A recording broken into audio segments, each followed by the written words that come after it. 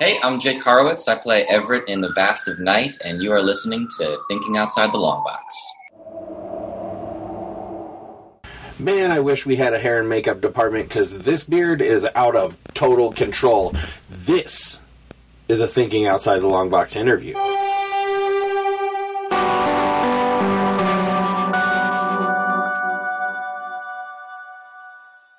Hey everybody, Gabe here, and of course, you're in for another Thinking Outside the Long Box interview. So today we're going to be talking to Danny Hedlund. Danny is the founder of the literary nonprofit Brink Literacy Project. It used to be called Tethered by Letters. She does all sorts of stuff to help people become literate, like literally going into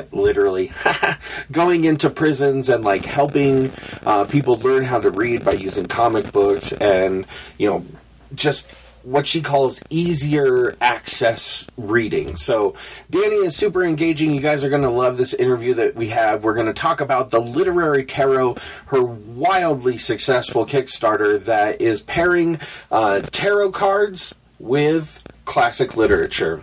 Enjoy the interview, guys. Hey, Danny, how are you doing today? Just want to welcome you to the show. And yeah, how's your day going so far?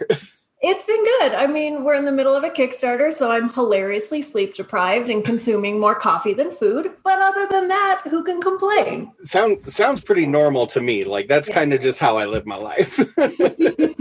So, Danny, tell us a little bit about the Literary Tarot. Like, you know, what are all the moving parts to, like, the finished product before we get into the Kickstarter?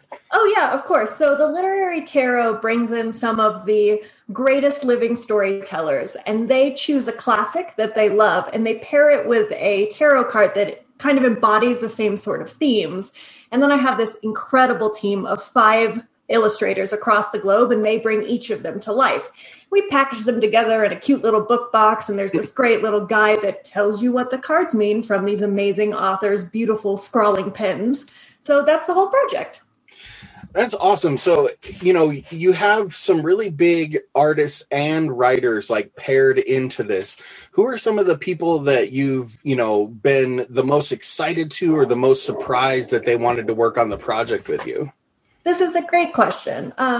When we went into it, there was a couple celebrities that we knew already really loved us and kind of followed us all over the place anyway. So that's kind of your Lev Grossman, your Kelly Sue DeConnick, Rebecca Roanhorse, people I knew I could call up and be like, hey, the nonprofit's doing a really weird fundraiser. Like, we'd love for you to come in. But what I hadn't anticipated was just how they would activate their like celebrity phone trees and be like, oh God, I'm into this. Do you know who else would be into this? So I thought we'd have maybe like 5 to 10 really big names, and then the rest we kind of pull from our emerging author roster. But instead, it's just 78 of the biggest names I can conceptualize. So, God, I remember when Margaret Atwood came on, I was having brunch with my partner, and I read the email when I clearly should have been listening to him talk to me about his job. And then I was just like doing this weird, awkward 14-year-old girl Yelp dance in the middle of, you know, someone trying to give me eggs. So that was really exciting.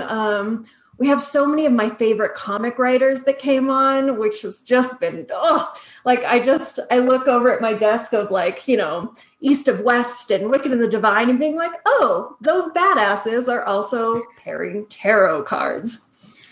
So with some of the writers that you work with that are also artists and things like that, have they done the art for the cards as well? Or is that been worked on by like an individual? Like, tell me a little bit about the art on the cards. Yeah, of course. So there is a team of 5 artists. 3 of them have been with me for years. They're actually illustrators for Friction, which is the big art and literature anthology we put out. And then I ended up bringing on 2 brand new people, Shannon and Isabel, who are just incredible, because I wanted to make sure that all of the cards felt consistent, that they look the same. So everyone's style is very comic booky, but it's also very illustrative. So I wanted to make sure all the cards would have their own identity, but still, you know, go together instead of, as we all know as comic book readers, you know, there's always an issue where they bring in a bunch of guest artists. And even if the art's good, we're just pissed. Like, we're just not ready to see new art. So I really wanted to circumvent that and make sure everything was consistent. But my team is incredible. They're super diverse. They're diverse not only in the big things we care about in the industry, like sexual orientation and race, but they're also hugely diverse in the level they are in the industry. I have people that are doing, covers for D&D. And then I have Isabel, who has never had a professional gig before. Like, this is the first time someone, cool. Like a company has given her money for art. So it's a really fun sort of range of really great people. That's awesome. It's cool to see like bigger organizations like embrace like smaller artists and smaller writers. Like that's really interesting to me because, without that kind of support of independent artists, like a lot of them just get swept under the rug. I have a lot of friends that are writers and artists and they just feel completely ignored because they can't get that first job. So that's really, really cool. And our entire nonprofit, for anyone not familiar with Brink, our whole thing is helping people get a leg up. So it's everything from going into underserved communities like max security prisons, which are my favorite programs to teach. Man, I love prison. But it's also being like, oh, are you a new comic artist or a new writer and your mommy and daddy don't own Penguin? How else are you going to get into the industry? So like our literary journal has all those big names in it, but the real bread and butter is the debuts that come out each time, is the intermediate authors that are getting those first sort of really essential publishing credits so they can actually query for representation. So like our whole shindig is pretty much elevating marginalized and emerging voices. So we'd be really terrible hypocrites if we didn't do it with our tarot campaign. Right. I woke up this morning and there's several sentences that I never expected to hear. And one of them was, I love prison. So, well, listen, if you want to come into prison with us, I'm telling you, you're going to love it too. Like we took the Killing Joke into a classroom full of, people who have lived things like the Killing Joke. Man, people cry. We can't hug each other. So we all make this awkward hand gesture like, oh, you're crying, hug. That's awesome, man. So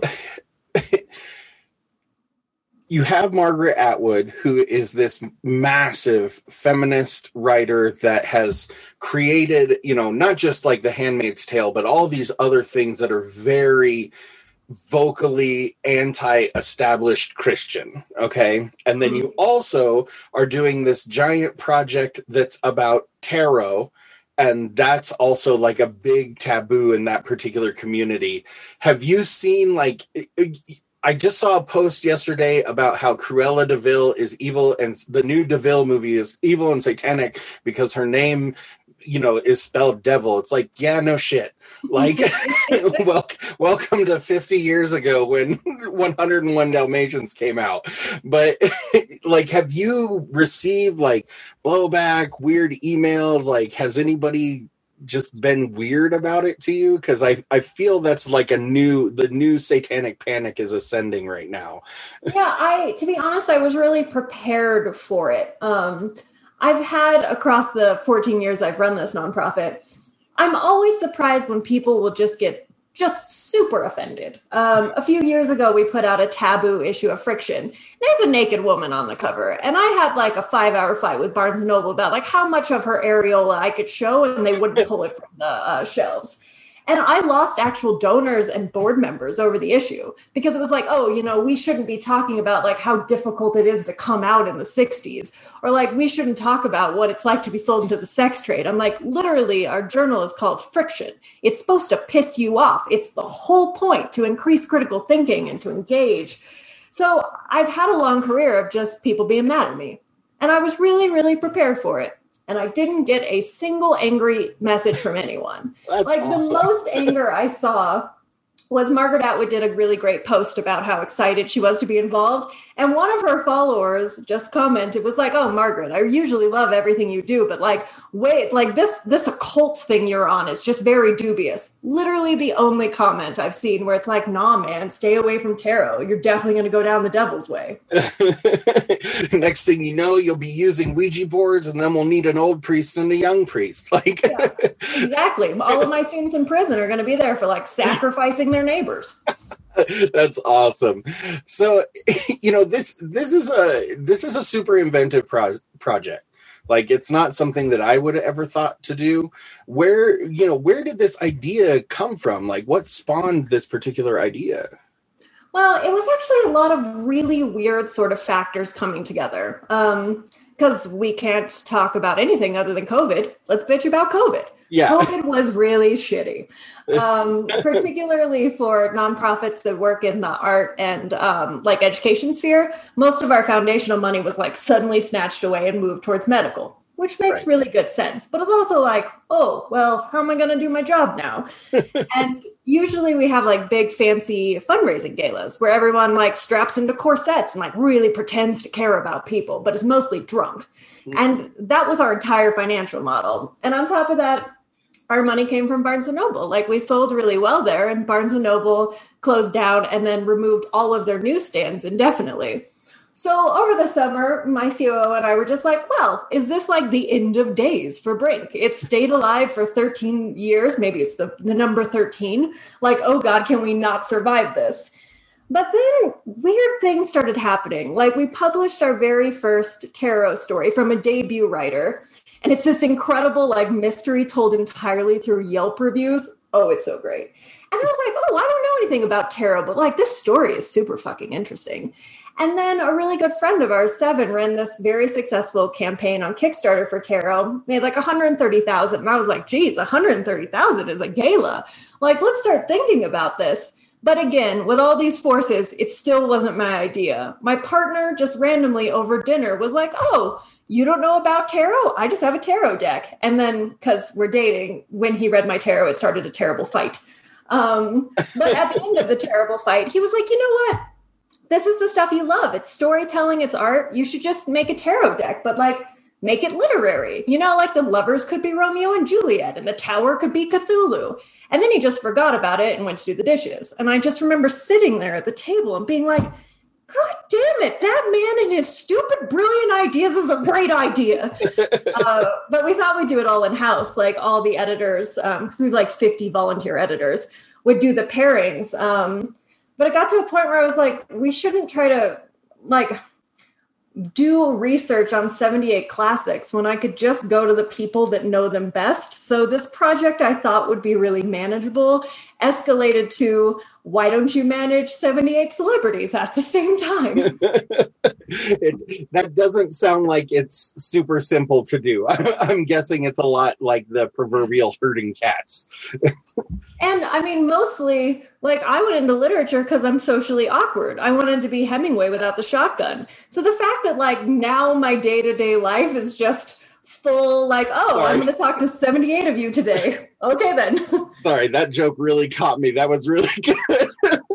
Feel free to steal it. I plan on it.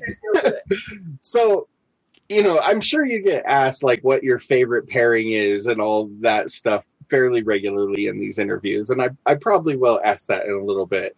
But I got really obsessed with, did you learn a lot about like tarot and readings and like the symbolism behind the cards and things like that as you were working on this project?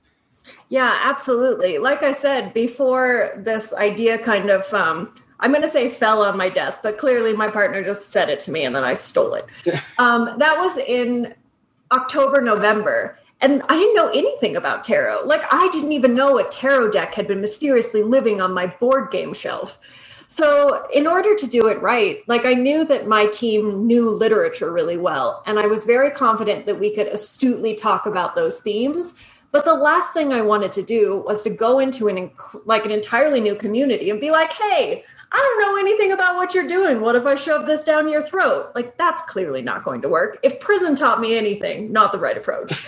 So we just formed a team of advisors that had been tarot readers for a long period of time. I started to do Zoom conferences with like witch covens all over the place. And I just learned it like it was a study. And I've got to say, it was interesting because I started out really skeptical. Like, oh, I'm learning this thing that all of these, like, you know, floofy, non-concrete people believe in. But as I started to get into it, I realized it's the same sort of love that I feel about storytelling. Like, the best thing about books is I identify with the characters. I see the choices they make. I see the negative personality traits and the positive, and I apply that to my own life. And that's really what tarot is. Like, you draw out a card, you try to make really astute observations about your own life, and you try to do it better. And that's pretty beautiful. It's really interesting because like Carl Jung talks a lot about like how like the archetypes and the tarot match together, and he actually created his own tarot deck, and in a lot of ways it's like a form of like self-therapy, because you're analyzing the symbols, but you're analyzing like in relation to yourself or to somebody else that you know pretty closely, and you're trying to like find the connections and find the ways that you can like better yourself, basically through self-analysis. Like it's super fascinating how it works. I definitely agree. And I think a lot of the obstacles for like people getting into tarot is just, I mean, there's 78 cards and it's hard to like memorize them to do an effective reading.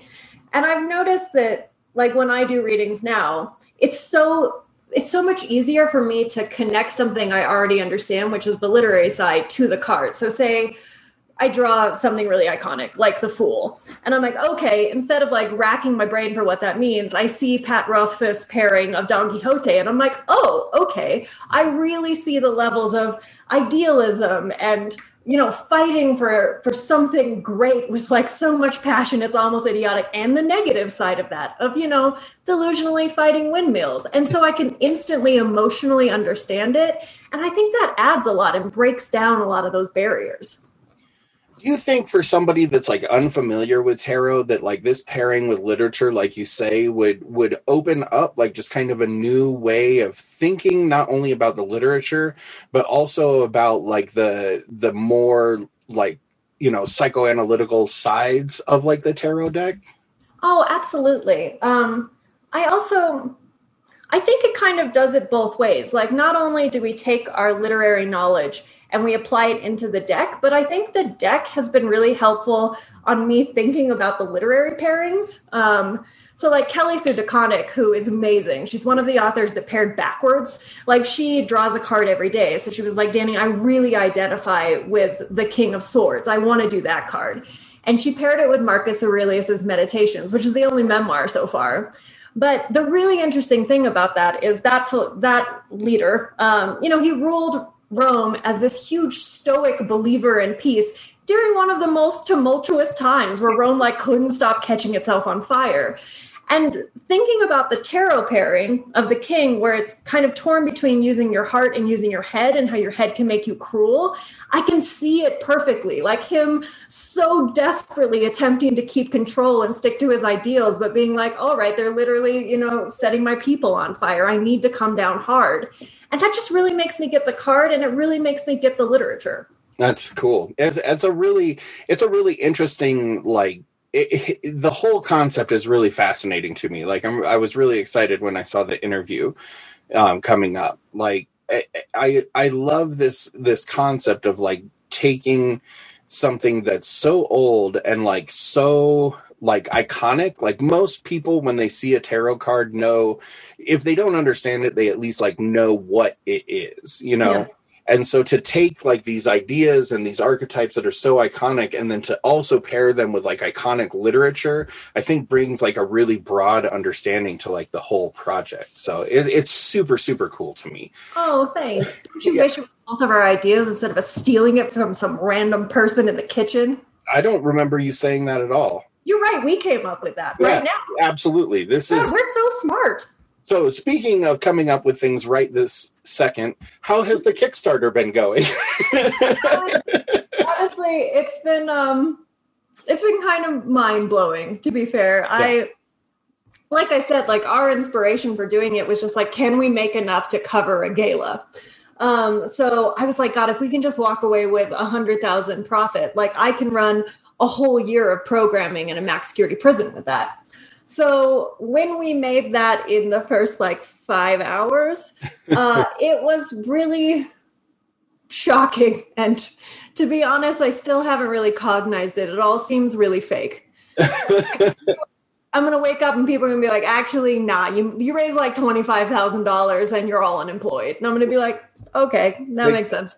It's funny. I just started watching this YouTuber, and I had gone back into his catalog, and he very recently did like the explosion from like 1,000 to like 100,000. Yeah. So like watching him, it was very similar. Where he's like, I don't really know what's happening anymore. Like this is insane. So that has to be a very similar feeling. It's incredibly successful. Like obviously, it's going to go to print and all of the things that you set your goals for.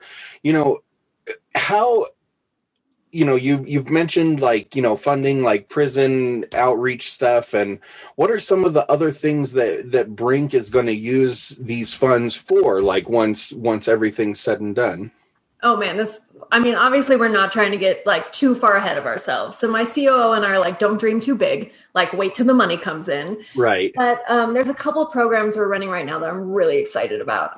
Obviously the prison stuff is super cool. We go in with comics. We use it as a way to like court low literacy and reluctant readers. But more than anything, we're going in and trying to change the stories that people tell about themselves. When you go into a population like that, like their whole lives, they've been told they don't matter, that nothing they do will ever amount to anything. And we really use storytelling to try to change that. So they write their own graphic memoirs and then we get them illustrated, and it's so fucking great. So that is super cool. I'm super excited about it. We also run all of these programs for emerging talent.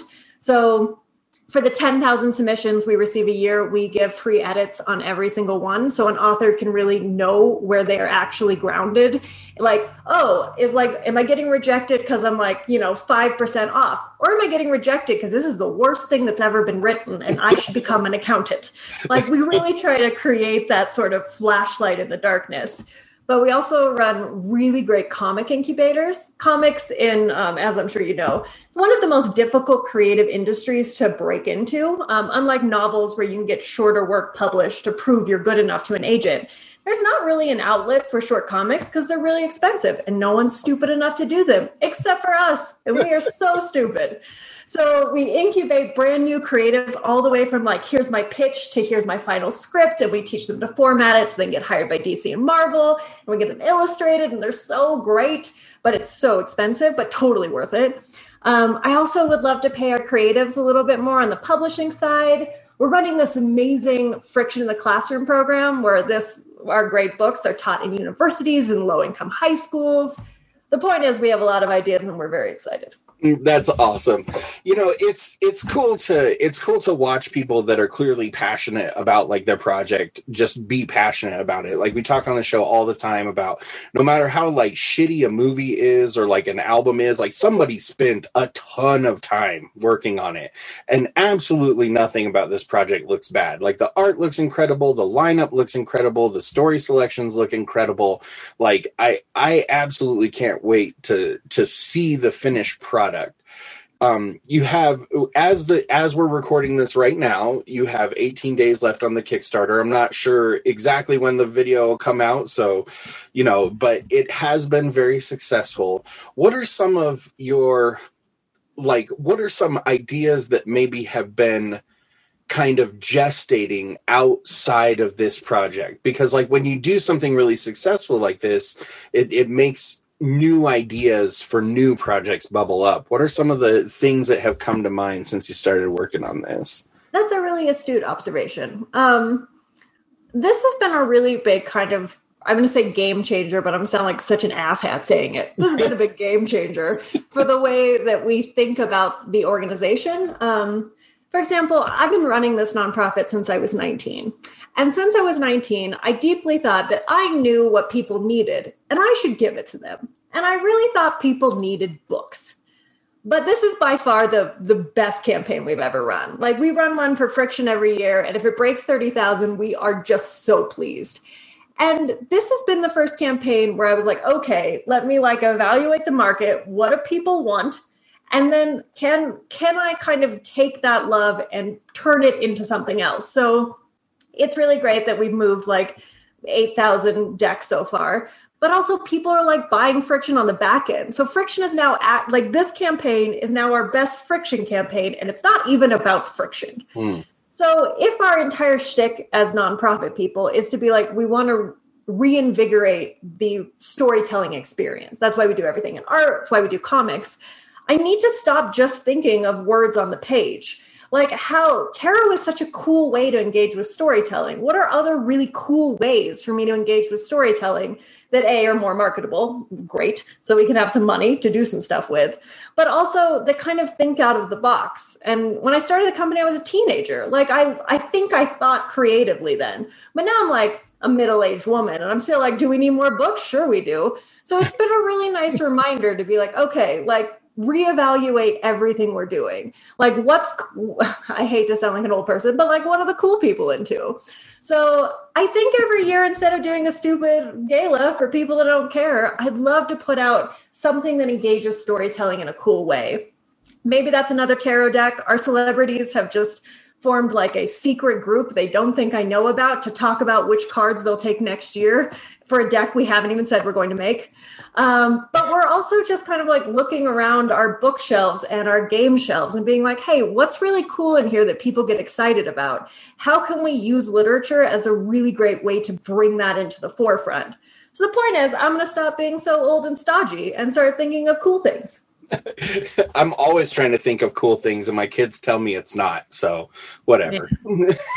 Every marketing meeting is just like people telling me I need a Snapchat account and I don't understand what that's for. Or like how desperately everyone likes pins. I don't even know what you do with a pin. I assume put it on the like bag I don't own. I put them on my vest because I have a cool kid vest. So, man, do I need a cool kid vest? Well, I don't know. Like I'm an old punk, so I just kind of had vests. I mean, I now go to Pilates every day and wear yoga pants, so maybe I'm just should give up on looking cool. I'll just listen to other people on making cool things. My fashion aesthetic is just long shorts and band shirts, so you're probably fine. I do miss the days of just like, I only wore this one AC/DC t-shirt almost every day at uni because I was getting a math degree, so I didn't have to have social skills. And then I started a nonprofit and I literally fundraise for a living. So that's really unfortunate. That's awesome. Well, speaking of your nonprofit and of course the tarot deck, like what are some ways that our fans can like engage with you and like find out more about Brink and fiction and the tarot deck? Well, that's great. Well, obviously, if you want to get a tarot deck, that would be great. You have insert number of days left to do so. Correct. But more than anything, if you're into stories, like just tell some of your friends about it. And if you want to pick up Friction, it's great. The new issue has this comic I've been editing this morning by Rebecca Roanhorse, and it's so good. I just want to die. Not that bad, but pretty close. If you want to like volunteer at Brink, you can always go into prisons, but you can also do things like, read for the magazine and stuff. So we have normal sort of things. You can go to brinklit.org. We're an organization, .org, or frictionlit.org, or all of those things are available on the Kickstarter page. But mostly, thanks for liking stories and even answering that question. Awesome. Well, Dani, thank you so much for being on our show. Like, this project is really awesome to me. Like, I love stuff like this that kind of combine like several of the things that I really enjoy into like one thing. Like, I own several tarot decks. I'm grossly obsessed with the occult because I'm an idiot or whatever, but also like I love classic literature, and I think there's like so much out there that like people just don't engage with because they just don't know it's there. And I think it's really cool to take those two and until it makes something new. So good job. Congratulations on your Kickstarter. And again, thank you so much for being on the show. Oh, thank you so much for the time. It was really lovely to talk about someone who clearly cares about the same geeky shit I care about. Yes, I do. Man, I hope you guys really liked that. You can find Dani, just to reiterate, on Twitter at DMHeadland, HEDLUND. Great way to keep up with what they're doing and what they're doing with Literary Tarot, which is on Twitter too, at Literary Tarot. If you enjoyed this interview, you enjoyed anything that we do here at Thinking Outside the Long Box, please be sure to subscribe, give us a like, and hit that little bell so that you don't miss a single video. Until next time, I'm Gabe. Check us out at TOTLB.com. Bye. Honestly, we tried to name it something clever, and my COO was like, bitch, no. Like, just name it what it sounds like. And I was like, oh, all right. Fine.